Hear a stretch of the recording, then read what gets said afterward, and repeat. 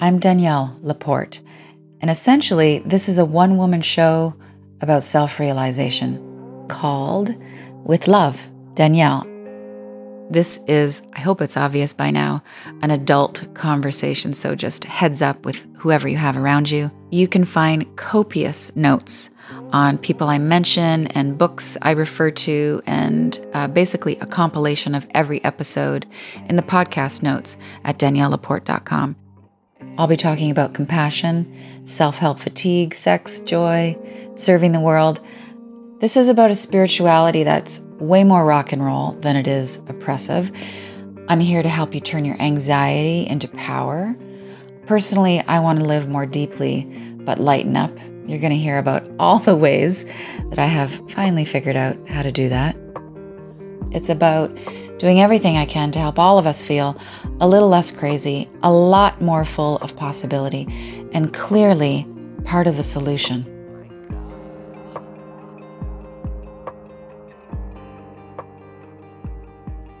Hello, friends. Question. Anybody who wants to give up?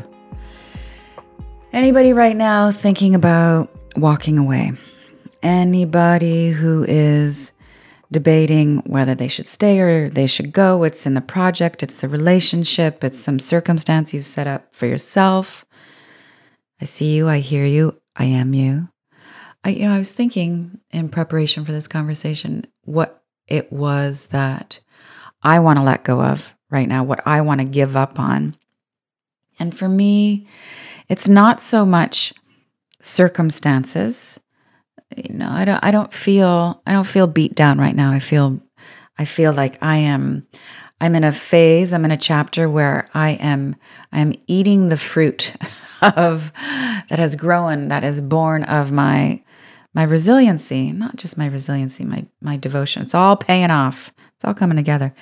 But I do want to give up some thought forms for sure. There are things that surface in my mind every day, probably every hour, if I paid attention and really looked at those thought forms, that I know are not serving me. My response to those thought forms is constriction, is doubt, is fear. I know that if I change those thought forms, I'll be creating different feelings. So that's what I want to give up on. But mostly, I'm in for life. So this is how this conversation is going to go. I want to have a talk about giving up and not giving up. And the first part of this is in the realm of just general manageable life stuff. Should you leave the job? Should you exit the relationship? Should you depart from the church? So these could be, at the moment, really deep questions for you, but on some level that you've got this. So you're not questioning whether you want to stay or exit the planet, right? You're here to live. And then after we have that layer, that level of conversation, then I want to talk about those of us who might be considering whether we should stay or go from this planet.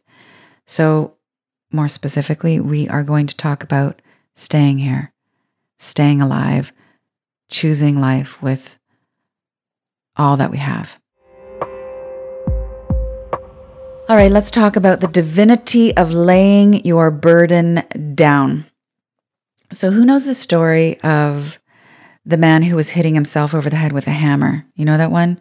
So the guy's in the forest and a passerby approaches him and says, "Excuse me, but why do you keep hitting yourself over the head with that hammer?" And, of course, the guy who's observing this is in total shock. And the man replies, "Because it's going to feel so good when I stop." Anybody relating to you're beating yourself up right now, you're pushing yourself, you're over resilient. When you get there, you think more accurately, you hope, you pray that when you get there, it's going to feel so good when you get to stop hanging in there. Yeah. Actually, you know what? Before we get deeper into this, let me insert this preface and say, I'm going to be full of contradictions in this presentation. You'll hear me say things like, quit, but keep going. Forget it. Stay the course. Fuck it. You should wait. You should hold on. The dawn is coming. I see it. I see it in your eyes. I see hope, but you should walk away, but root down deeper. So listen, really, whether you should stay or whether you should go, the answer to that is deep within your heart. It doesn't come from anybody else's perspective. It doesn't come from anybody else giving you permission to stay or leave. Of course, outside perspective can be incredibly helpful. And maybe I'm going to be that person for you today. So other people and scripture and something you just hear from one little meditative one-liner or another self-help podcast or one joke from your kid or the book that falls off the shelf, all of those external sources of input can be giving you hints and clues to the truth that is already resonating within you, the truth whether you should stay or whether you should go. So it's totally cool to absorb and appreciate and act on wisdom that is outside of yourself. But know that it's striking a chord with your own pre-existing wisdom. You still have to make the call about what direction you're going to go in. And there's nobody's input that can be wiser or more informed than your own interior guidance system. Everything outside of yourself, it can give you a clue. It can pluck the instrument of your heart and you vibrate with it and say, what she had to say, she's right. But it's that she's right about what you already know, right? You're feeling that hum with what's happening outside with signposts. You think to yourself, that feels like a yes. But the yes or no ultimately is coming from within you. So here's one more thing I want to say about contradictions.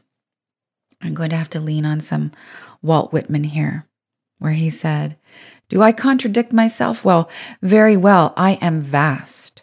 I contain multitudes." So the best of us, when we're at our best, we contradict ourselves. Wisdom in its very nature is contradictory because it's non-dualistic, it's whole. It's going to bring both sides together. So in terms of the practicalities of giving up, I have a theory that I practice for myself. I do not give up on something until I have fully showed up. So I'm a yes until I have run out of ways to say yes. I am all in until, oh my God, I don't know when. I'm just all in until it's like really clear. It's really painful. It's become joyless. I've run out of synchronicities. Yeah. I'm actually really great at quitting soon. And the first time I came across this wisdom so succinctly was from Seth Godin. He wrote a little book called The Dip, where he said, winners quit sooner. And that blew my mind because I had been raised, mostly in an educational system that was all about hanging in there, that the winners, they took it until the very end. What I realized was that I win when I quit sooner because I don't have to get too far, too deeply into something, too invested into something until I know that it's not a fit. I know that it doesn't light me up. I pay attention more acutely, and I get out way sooner when I can just get the whiff of misery coming down the track. It doesn't mean I'm not up for the hard work. I am up for the hard work when my heart is fully engaged, when I'm aligned with my purpose, when my passion is flowing. Bring on the heavy lifting. So these are my metrics for knowing whether to stay or whether to go. 1, am I enthusiastic about this? Do I feel lit up? Do I feel expanded and turned on? Am I enjoying this? Yeah. And if the situation hits all of that, all of those notes, then it's a yes. At least it's a yes for the next step. If I can check off all of those and ask myself, what am I doing here? Am I enthusiastic, lit up? Is there enjoyment? That's all I need to know. So should you stay? Should you go? Examine the evidence. Enthusiasm, lit up, enjoying yourself, is what you're doing right now working in its current form? So let me say that again, because here's the important phrase in that. Is it working in its current form? So you can have a revelation that something is definitely not working, but you do not need to quit. It just means that what's happening right now isn't jiving with you. It's not fulfilling you.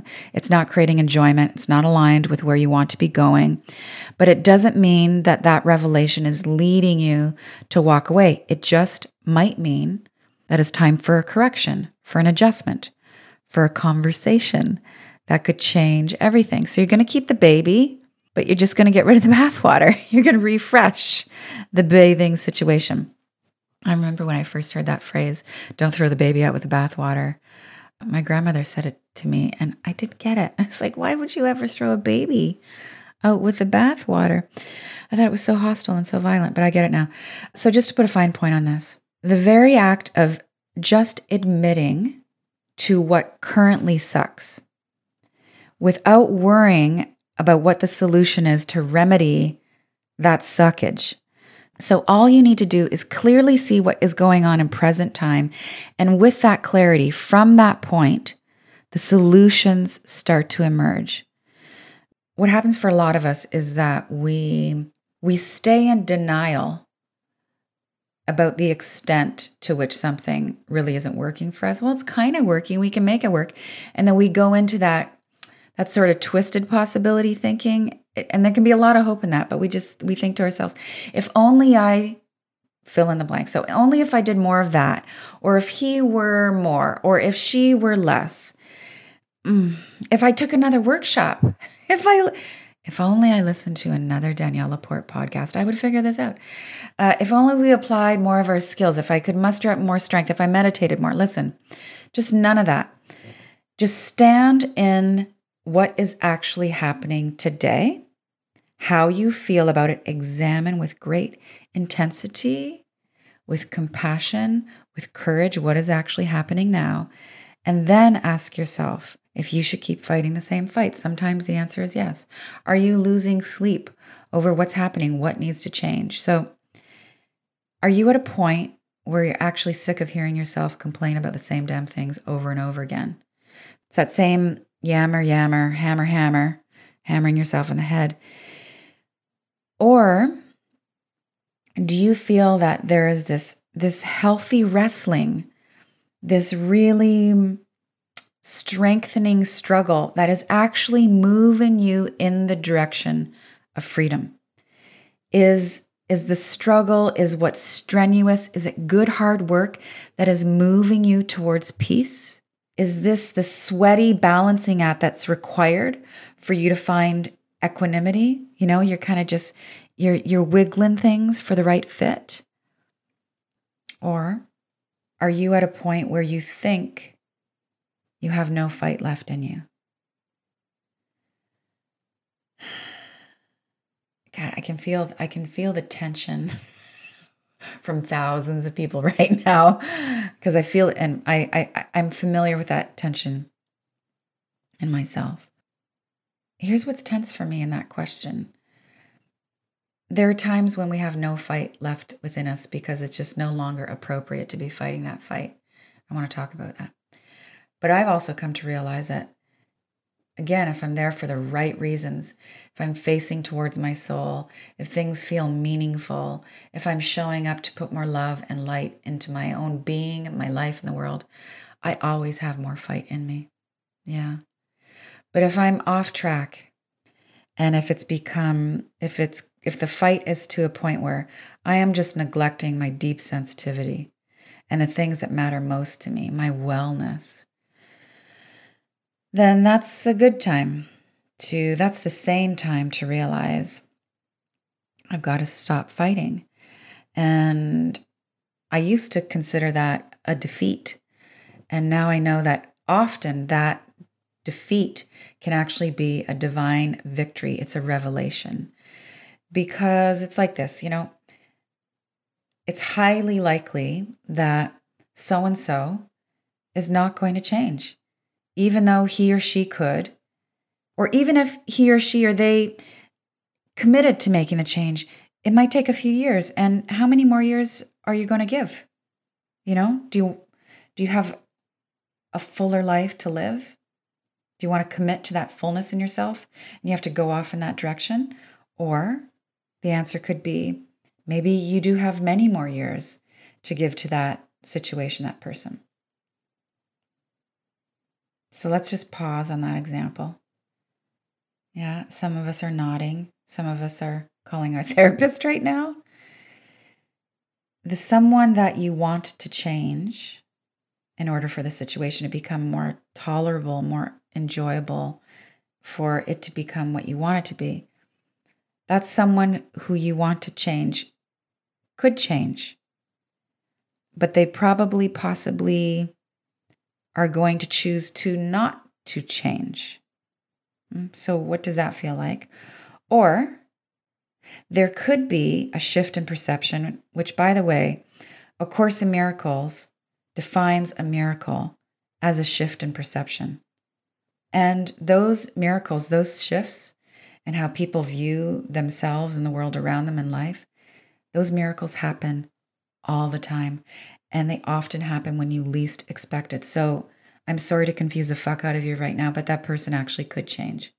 It's tricky, isn't it? Let's keep going down the relationship track. So we should all ask ourselves, when we are desiring for change from someone else in a relationship, if it's really our place to be demanding, desiring, or requesting for them to change. It might be our place because we could have an agreement. We could be in a promised structure with them. So it could be legit and totally healthy for you to desire them to change, because their evolution, their shift in behavior could be a much better match, could create more health, more wellness, more respect for your deep sensitivity, more fullness for them. Okay. Here's the other question though. The question could be, well, the question usually is, actually, this is a question we could start with. We should start with. How do you need to change? How do you need to change? How do we need to change on behalf of loving yourself? How do you need to change on behalf of respecting yourself and honoring your deep sensitivity and the vision you have for your fullest being, for your fullest life? And what changes do you need to create on behalf of the future that you want to be living? That's a big question. I almost feel like apologizing for asking that question, because there could be a lot of things that need to get shaken up in order to rise to that answer. All right, let's go back to the basics in relationship dynamics. So she, he, they may have told you that they're not going to budge. Whatever change you've wanted, they're just like, they're telling you with their words repeatedly. Most importantly, they are showing you with their actions what their position is, whether it's flexible or it's fixed. So now, whether it hurts a little or it hurts a lot, now are you going to stay or are you going to go? Or are you going to stay and you do the changing? Let's zoom further up. So instead of just looking at relationship dynamics, let's look at this in terms of culture and industry. So is your industry, the milieu in which you are working, is that space, do you think the trajectory that is on, is that going to get any more enlightened? What are the signs that you are seeing in your culture everywhere? Which direction is it headed? Do you want to stick with that? Are you going to stop trying to change that game? You might want to. Or are you going to go where you can really play full out, where you can really unfurl and be more extensively appreciated? It's such a healthy human need to want reciprocal gratitude, to want to be appreciated for our innate talents and our contributions. So super healthy. Keep wanting that. Some of us need that appreciation more let's say more broadly. We need it from many of our peers. We want it from the predominant group that we hang with. That's not necessarily a bad thing. Widespread respect, super cool. Some of us are built differently, or we're in different spaces where we just need deep respect from a smaller group or a certain type of person. Yeah.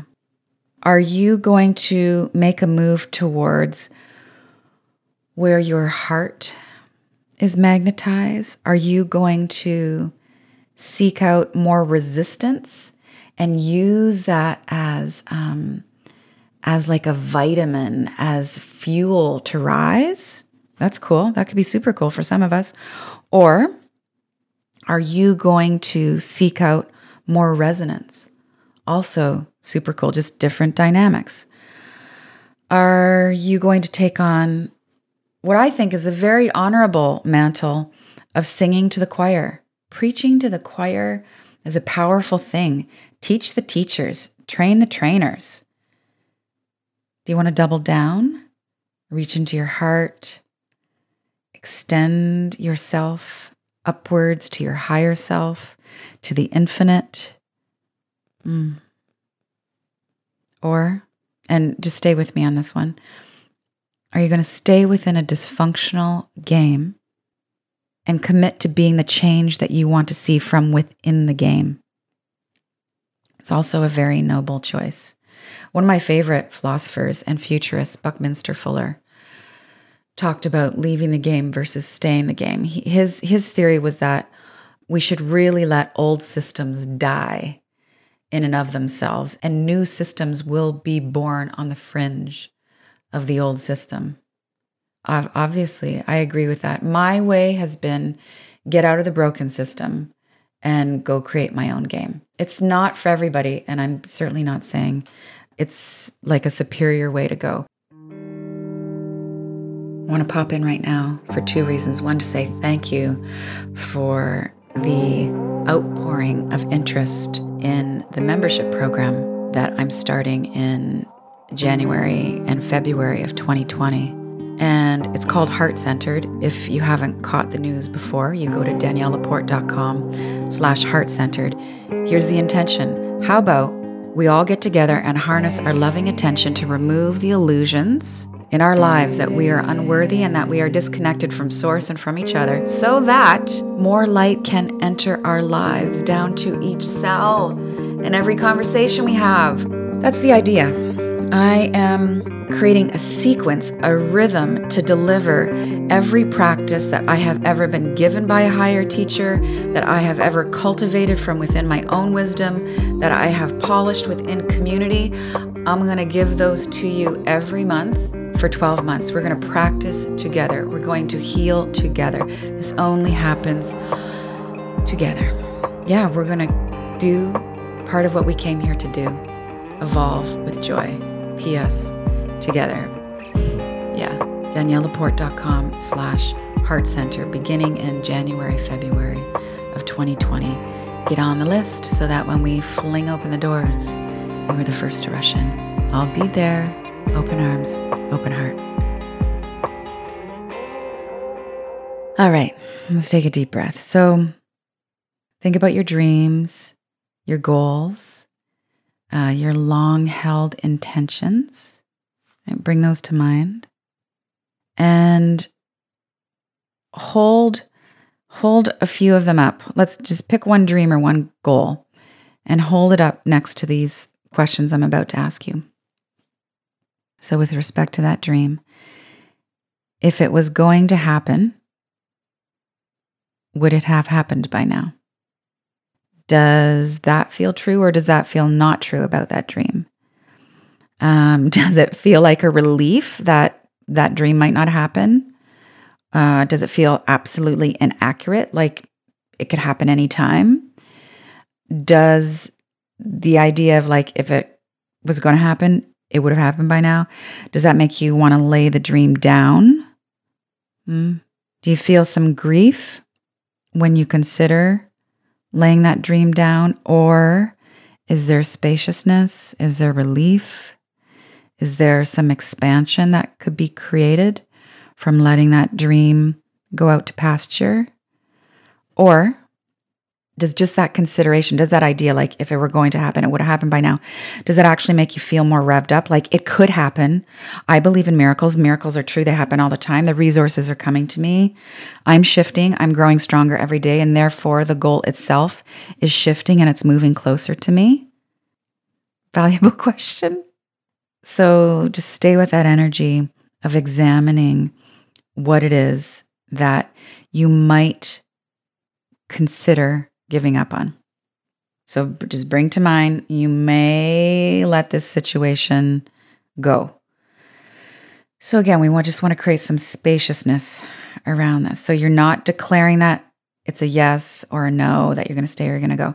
So just for this process, we're going to try on some thought forms about what it might be like to let go. So think about the situation that you might want to let go of, bail on, close, walk away from. All right? So now just focus on the potential of feeling relieved. The potential relief that could come from giving up. It might be a declaration that goes something like, I'm going to stop doing this. I'm going to stop fighting. I'm going to stop fighting because what I want more than anything is peace. I'm going to stop grinding because what I want more than grinding is ease in my life. I am going to, as of today, declare that my karma in this situation is paid in full. I am declaring right now that I am done learning my lessons through primarily suffering. I am declaring right now that I am receiving all of my learning gracefully. I believe that there is a better way of doing things, and I am now going to allow for that. I already feel relieved. Yeah. Take a breath. Okay, let's keep going. So, considering what you might want to let go of, focus on the benefits of no longer fighting that fight. Yeah? So what would those benefits be? Less fighting, less crying, less overeating, fewer therapy bills, more sleep, more space, more time, more depth, more creative flow, more free expansion, more energy, more you. Yeah, you can keep that list going. The benefits of no longer fighting would be, yeah? You fill in those blanks. All right. Who has core desired feelings? Quick course here. Your core desired feelings are the feelings you want to feel most of the time. Everybody can think of some right now. These are your preferred states of being. So whether you have done the desire map, my fabulous book, or not, just bring into your heart mind feelings, ideas about feelings you would love to feel. Yeah? Just 2 or 3. All right. So the big bonus of not feeling those feelings right now, of not feeling the way you want to feel most of the time, is that you are in the opportunity of getting very clear about how it is that you do want to feel. You're learning through contrast. We learn through contrast, right? So we know that we want more yang, more fire in our life by having too much yin, by having too much wateriness. We learn about joy, or our true desire for joy and our commitment to joy, through some suffering. We learn about devotion. We learn about our desires via suffering and struggle. We learn about how deeply we crave ease and peace and vitality. And we can shorten the gaps between the suffering experiences, that contrast, and the more joyful realities. And we don't need copious amounts of suffering in order to have copious amounts of joy.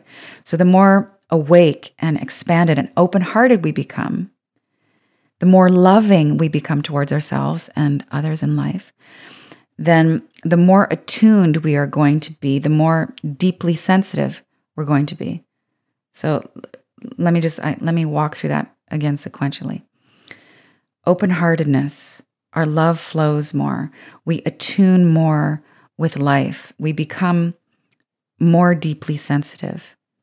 And when that's happening, we may actually experience less suffering because, I know some of you are thinking, but the more sensitive I am, the more open I am to life and the world, the deeper my suffering. Believe me, I'm there with you, but just follow this for a second.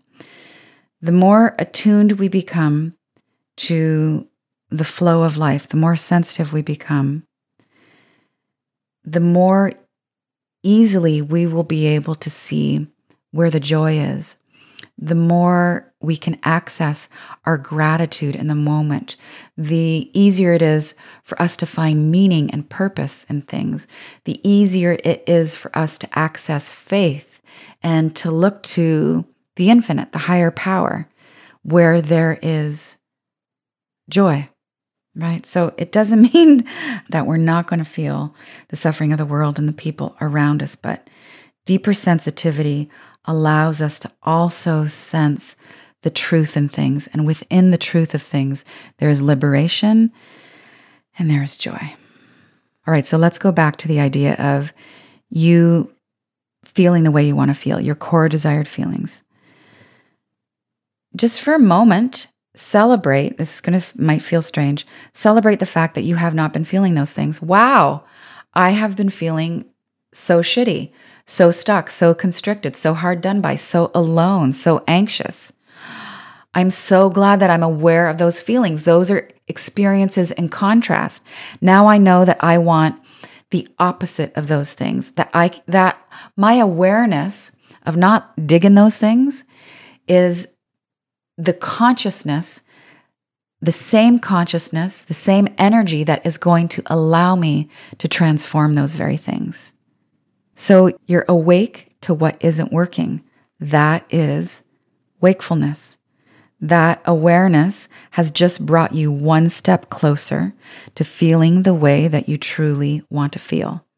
Being more acutely aware of the misery, celebrating the fact that you have that awareness of the misery. You're conscious. You're seeing what's really going on. That is bringing you just that much closer to joy. I'm telling you, it works.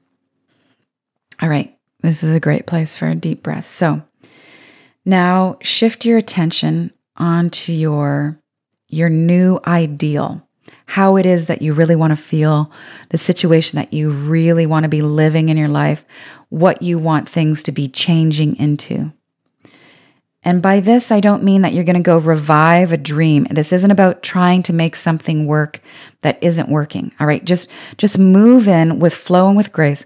Just move into that dream where it's all working and you didn't have to work to make it work. So you're not resurrecting anything. You're not in that space where you're thinking, they're going to change, I'm going to change, the industry is going to change, right? So right now, you're declaring newness. As of today, this is my ideal. Just stop there. Could be the same ideal, the same dream, the same goal that you had yesterday, but we want to bring a fresh energy and a fresh hope and a fresh sense of possibility to that. So the new ideal could be, I am in an equal relationship. The new ideal could be, I am feeling so vibrant and so vital and alive. The new ideal could be that I want to earn a living in a way that's totally in sync with my soul and my purpose. Yeah? All right. So you're in that energy of newness, of full fleshness, of radiant ideal. You there? Do you see it? You feel it? Can you name it? Declare it? All right. No guilt, no hesitation, no doubt. It's just a declaration. Just want it. All right. You staying with me? So we go back to that original question at the top of the show. Are you going to stay? Are you going to go? You're going to hold on? You're going to release? So focus on the potential relief of giving something up. Yeah, it could be a relief. Then turn your attention to the potential benefits of no longer fighting that old fight anymore. What are all the good things that could come from just laying that battle down? Stay with me. Focus on your core desired feelings, how you want to feel most deeply most of the time. And then you bring in that image of your new ideal. You all in? Or is it time to open and let go? I don't know. I don't know the answer. I wish I knew the answer for you. Oh God, I hope you're not more confused than when we got together here. But here's the thing.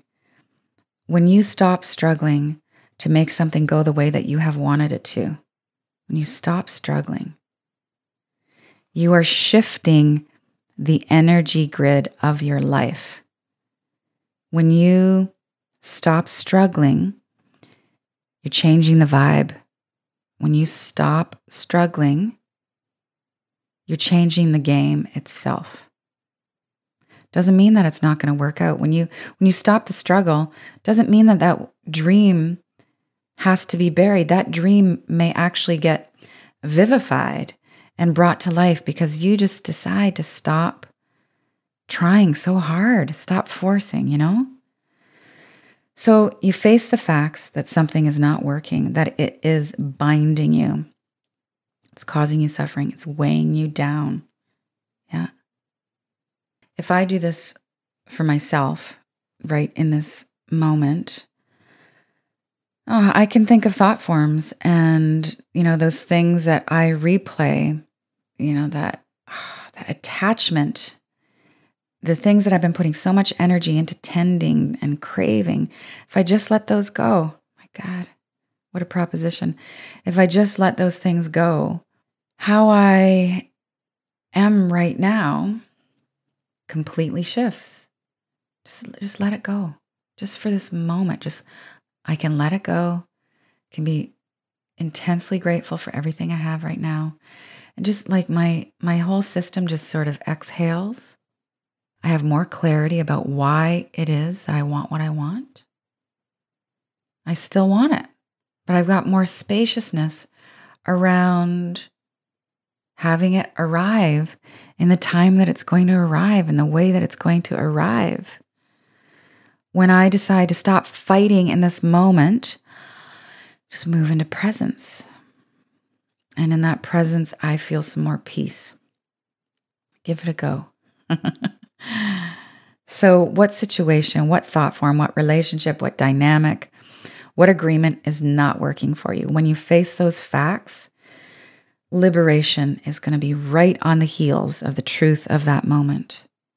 And I know it can be so wrenching. And I know that grief could be quick on the tails of that revelation about what's not working. But with that revelation, with that truth, with that clarity, that presence, there will come some surge, maybe a major power surge, for you to respond to your deeper desires with compassion, with clarity, with solutions, with innovation. Yeah, with fresh love. Listen, here's the thing. When you're done fighting, you're done fighting. And there's a bittersweet relief to that. Focus on the sweet. All right, please stay with me through the final part of this episode. I want to talk about the ultimate in giving up, which is the giving up on choosing to still be alive. This is really about suicide. And I was speaking last summer at St. James's Church in London. It's a beautiful experience. So grateful to the people who brought me in to be in that community. And we were talking about the ultimate in giving up. And I wish I knew this man's name so I could give him credit, although I think he had borrowed this and it's been borrowed and borrowed and borrowed. And it's this, that hope is an acronym for hang on, pain ends. Hang on, pain ends. So we've just done this dance about when to give up, when to not give up, and looking at relief and giving up the fight.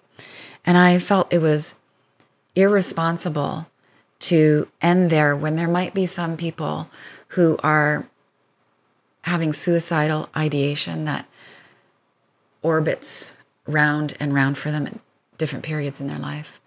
Or for those of us who aren't really seriously considering suicide, but we're having some suicidal thoughts and wonderings once in a while on the darkest of days. And should we take those seriously? And if the days get darker, is that going to be a deeper consideration? For those of us who have considered it before and have, with great resolve, gone to the other side and will never consider taking our lives again. For those of us who someday will be shocked at our considerations to take our own lives. Yeah, so let's talk about the ultimate in not giving up. I'm going to read you essentially some advice that I was given by my community. I put a call out on social media to ask for support for a friend of mine whose husband was feeling suicidal. So there were some incredibly powerful sentiments and resources that poured in. So what I've got here is a compiled list of unfiltered insight and hopefulness from both survivors and their loved ones and other caring souls. And my wish here is that our suffering can be transformed into liberating strength, and our despair can be transmuted into an incredible beauty that carries us to joy over and over again. And it is with deep humility and respect to each person's path that I say, may these words save lives, and may those lives be well lived and wildly loved. So in the spirit of radical acceptance for wherever you are on your path and whatever your choices may be, and in the practice of open communication, here goes. Here's the wisdom of my community. This is from Mandy. I've attempted suicide twice in my life. After that, I became a crisis counselor and a coach. Out of everything I have experienced and learned, the best thing anyone ever did for me was telling me that it made sense that I was feeling how I was feeling. They made me feel like I wasn't crazy, and given everything I had gone through, it made sense I was feeling this way and even acting that way. There is so much freedom in being able to not judge yourself for feeling suicidal. That alone relieved a ton of my suffering. From Nagar. When supporting them, and I think Nagar is meaning people who are considering suicide, saying, I understand, or I know how you feel, can actually be a trigger. Unless we also struggle in this way, we don't understand, and we don't know how they feel. I've learned that saying, that sounds really hard, or it sounds like you're really hurting, goes much further in the way of being there. Empathy is a sketchy area sometimes. This comes from Chrissy. My husband of 8 years is bipolar 2, which suicidal ideation plays into. In recent years, it has helped me to be more open with family and friends about what's going on. Keeping quiet continues the negative stigma around mental health. Open, honest communication when he is having good days is also a big factor. And respecting his bad days for what they are, because honestly, we all have bad days. This is from Fanny. My partner has had suicidal thoughts for most of his life, before meds and therapy. I've struggled with this myself. It's deeply painful and scary to know your dearest one is so vulnerable. This is what I can offer, which is what I have seen him do when he's helping friends who come to him with suicidal thoughts. He asks them for just one more day. He asks them for just one more day. He doesn't try to convince them of anything. He listens. He doesn't try to address the issues. In the moment, when the person contemplating suicide is vulnerable, he simply asks to give them one more day. He asks that they wait until tomorrow. This is from Mary. I have been suicidal most of my life, and I'm sharing this advice because it's what has helped me the most and something I've never heard anywhere else. The first, second, and third thing to do is calm the heck down, breathe, and ground yourself. When someone is suicidal, the last thing they need is their partner losing it. And that's where it started for me. That on its own will help. First, second, and third thing you do is calm down and breathe. Leah has attempted suicide before. Here's what she has to say. As a suicide attempt survivor, currently winning the battle with clinical depression, I can offer my thoughts on how to help. First, we do not want to be fixed. I mean, we do want to be fixed, but we understand that it's not your job. What we are hoping for is someone who will love us despite our demons. It is hard to love someone who struggles with this killer. But I commend you for trying to understand. I commend you for staying. Your partner, who is considering suicide, craves and deserves love just like you. I wish you both the best and much happiness, although I know that I, who am struggling with clinical depression, I will never be out of the woods. But I pray for all of you struggling that you can get to the place that I'm in, better off. This comes from Kylie, who is a fan of desire mapping. And she starts out by saying, not to be a suck arse.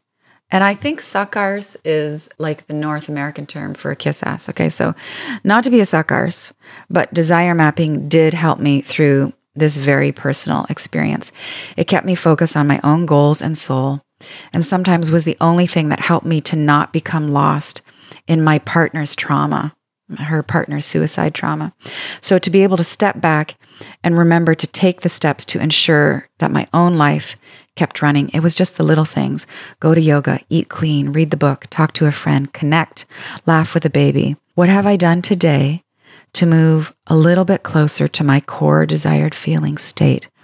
How can I be kinder to myself in the moments when I simply can't? That was a lifesaver. All right, so here's some support specifically for the supporters. Again, this comes from the wisdom of a person in our community named Nagar. My son was suicidally depressed last year, and I found that therapy for me was critical because I needed a place to go where I could stop. As the supportive partner, you don't always have to be strong. It can feel as though you always have to be the rock, but you're allowed to be hurting. You have the right to take up space and be emotionally messy. But often those needs will need to be met by the others in your life. Therapy, friends, family, support groups are all very helpful, essential. Know the number for the suicide hotline, for your partner's therapist, and for other support systems, but do not be afraid to ask for help yourself. You are not in this alone. Joanna lost her mother to suicide, and she says, I'm not so sure I could have saved my mom from suicide. I think I prolonged my mother's life for 10 years by begging, pleading, and chasing after her. In the end, it was her choice. My big life lesson was that I cannot save people nor make them think differently. Her perception was her reality. Here's a beautiful declaration from another woman named Kylie, who lost her partner to suicide. I feel like I'm progressing.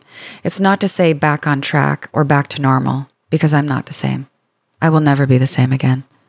And I'm starting to feel that that's okay. I'm giving myself permission to be changed by the events in my life, to be sad and grieve, to be angry, to miss your face.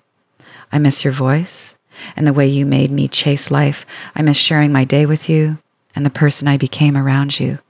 More patient, kind, happy, full of love. I do not give myself permission to curl up and die because of this. Because you chose to leave us before I was ready. I say no to that. I have dreams and desires that were bubbling and blistering my soul long before you were a force in my life. And so I say no to that pull to wilt and become less than. I will force myself if I have to, but I will chase my joy ferociously. That's how I'm progressing towards something close to myself, my home, my heart. All right, let me shift this conversation back to my personal experience with someone I've loved who has suicidal ideation and my own very light, as in LITE, suicidal considerations. So the friend that I'm going to speak of has been really public about their struggle with suicidal ideation. But just in case he doesn't want me mouthing off about it to thousands of people, let's just call him Jack. Jack remembers considering suicide when he was a young boy. And thoughts of suicide have circled around him. Now, the orbit would become more extended. He would go more years without it crossing his mind, and then a few more years, and then more into adulthood and further out. But it was still a wolf that never really left his domain. And a few years ago, he went through a really dark passage and had to check himself into a facility and was essentially on suicide watch. And I didn't have any judgment about that at all. Really felt his suffering as much as I could, And he's married to one of my best friends on the planet. And I remember walking with him and asking him, don't you want to stay alive for the sake of your wife and stepkid? And I'll just to take a step back here, not so much to give myself credit for being so enlightened, but just to give some potential guidance here with tone. In my asking that, it wasn't this, I wasn't pleading, and I was really mindful to not come from this place of judgment, like, you've got it so good, you're going to throw it all away by committing suicide. It was just really, if you're going to ask that question, attempt to come from a place of really open curiosity, like you're really seeking to understand what's happening within their being. And his answer was really surprising and illuminating to me. And it was that he felt that he was such a heavy burden on them that it would actually be making their lives better if he took his own life and wasn't on the scene anymore. It's like, wow, I hadn't even considered that. It was really uncomfortable / courage. I had to be in that place in myself where I had to risk looking foolish and judgmental. And actually, I had to risk losing his friendship by showing up and asking really almost stoic but curious questions. And once I learned more about the intensity of the grip that the suicidal thinking had on him, I committed to just pepper him with questions and get inside. And we were going for a walk to a cafe once, and I'd remembered him saying he would be thinking of suicide every few hours. And so I asked, so what do you, when you're planning in your head to do it, like, how do you think of doing it? First of all, is it okay that I ask you these questions? And the answer was yes. He loved that kind of penetration, that expression of care, and went through the various ways that he was thinking of committing suicide. I also learned about the concept and the approach of compassionate suicide, which I had never heard of in all my years before, which is when it has become apparently clear as it can be that an individual is not going to be able to get out of this suffering in this lifetime. Maybe the best thing to do is to get out of their way. I mean, this isn't a conversation about assisted suicide or euthanasia, but to just stop attempting to help them to stay alive. You know, there's a comment that we did get from a community from a woman named Jen who said, "This is a journey that I have been on for the past 5 years or so. My husband has attempted suicide more than once. Shifting my perspectives and issues around suicide and depression and doing my own healing has changed everything. Focusing on my own healing and holding space for him while he has done his own." I have learned to become much more fluid with my compassionate in ways I didn't even think were a stand for being compassionate. But ultimately, here's where I land on the conversation. A soul's choice is a soul's choice, and I can never know the machinations of another soul. Maybe this is their choice in this lifetime to take their life by their own hand. No judgment. And this is what I know for sure. I have toyed with the idea of suicide before. I have woken up for long periods of time with thoughts of taking my life, of being in that murky darkness where I just figured that the only way through was out, that I was potentially going to have to take my own life in order to get to the other side being the next realm, the next dimension, where I assumed there would be relief to this agony. Let me bold and underline the term assumed. I have now re-examined that assumption. I do not know if there is relief on the other side. I believe that my soul is working out everything it can be working out in this moment. And if I were to die this afternoon, I would be carrying forward the same issues, the same glory, the same magnificence, the same strength and divinity, and the same struggles. So I'm going to stay here and try and work out as much as I can so that when I get to the next dimension, the next embodiment, incarnation, I'm as clean and open and rarefied and purified and as light as I can be.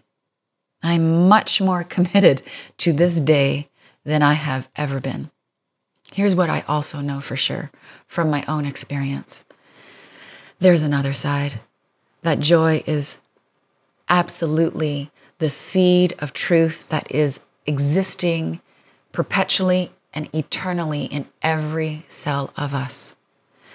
That we can do the work step by step without judgment, without condemnation, to move through our suffering and move towards the true reality. The suffering is the fire that moves towards light, that moves towards God, that moves towards joy. The suffering may be protracted, extended, repetitive, and beyond what you think, what you in your mind think you cannot bear.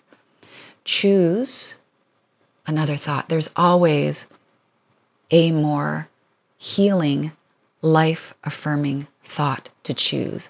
And when I was in my darkest days, in the soup of hormonal chemistry, in the impact of hardship and one event after another that tested my strength, in the residue of issues that I hadn't dealt with, in a wound that I had covered up and bandaged with work and success.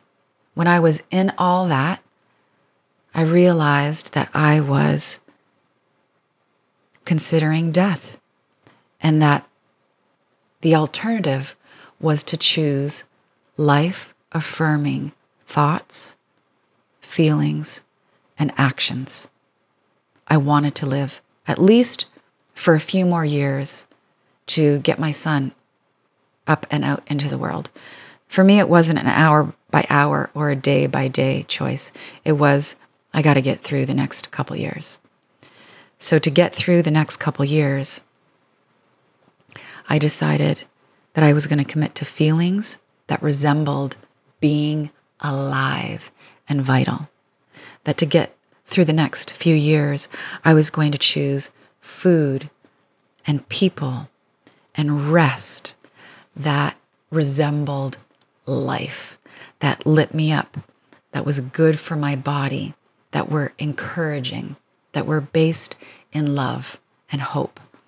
And to get through the next few years, I committed to choosing thoughts that were about life, that I was chosen to be here, that I worked with God, in concert with God, to choose to be here, that I was here for a reason, that my birthright was a life fulfilled, a life of joy, of deep harmony, of deep equanimity, of fulfilling passion and partnership, in creative unity, and how I express myself in the world. Life, life, life. And every day, I still get up and intentionally choose life-affirming thoughts in support of life-filled feelings. There's another side to death today. There's another side to the darkness, and it feels like strength. And it feels like love. And it radiates joy. And it gives hope for everybody who doesn't see another way. So many stories from the community rolled in about, there's no other word to use, but the glory of choosing to live.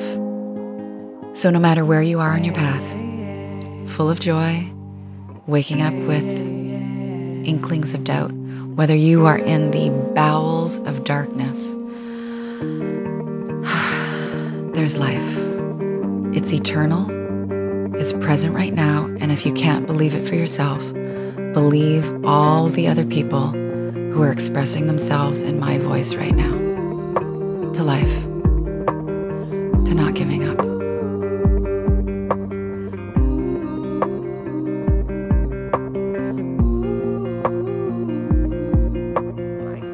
Thank you so much for listening, for feeling, for spreading the word. You can find me here in a new episode every Thursday and every Sunday. With love.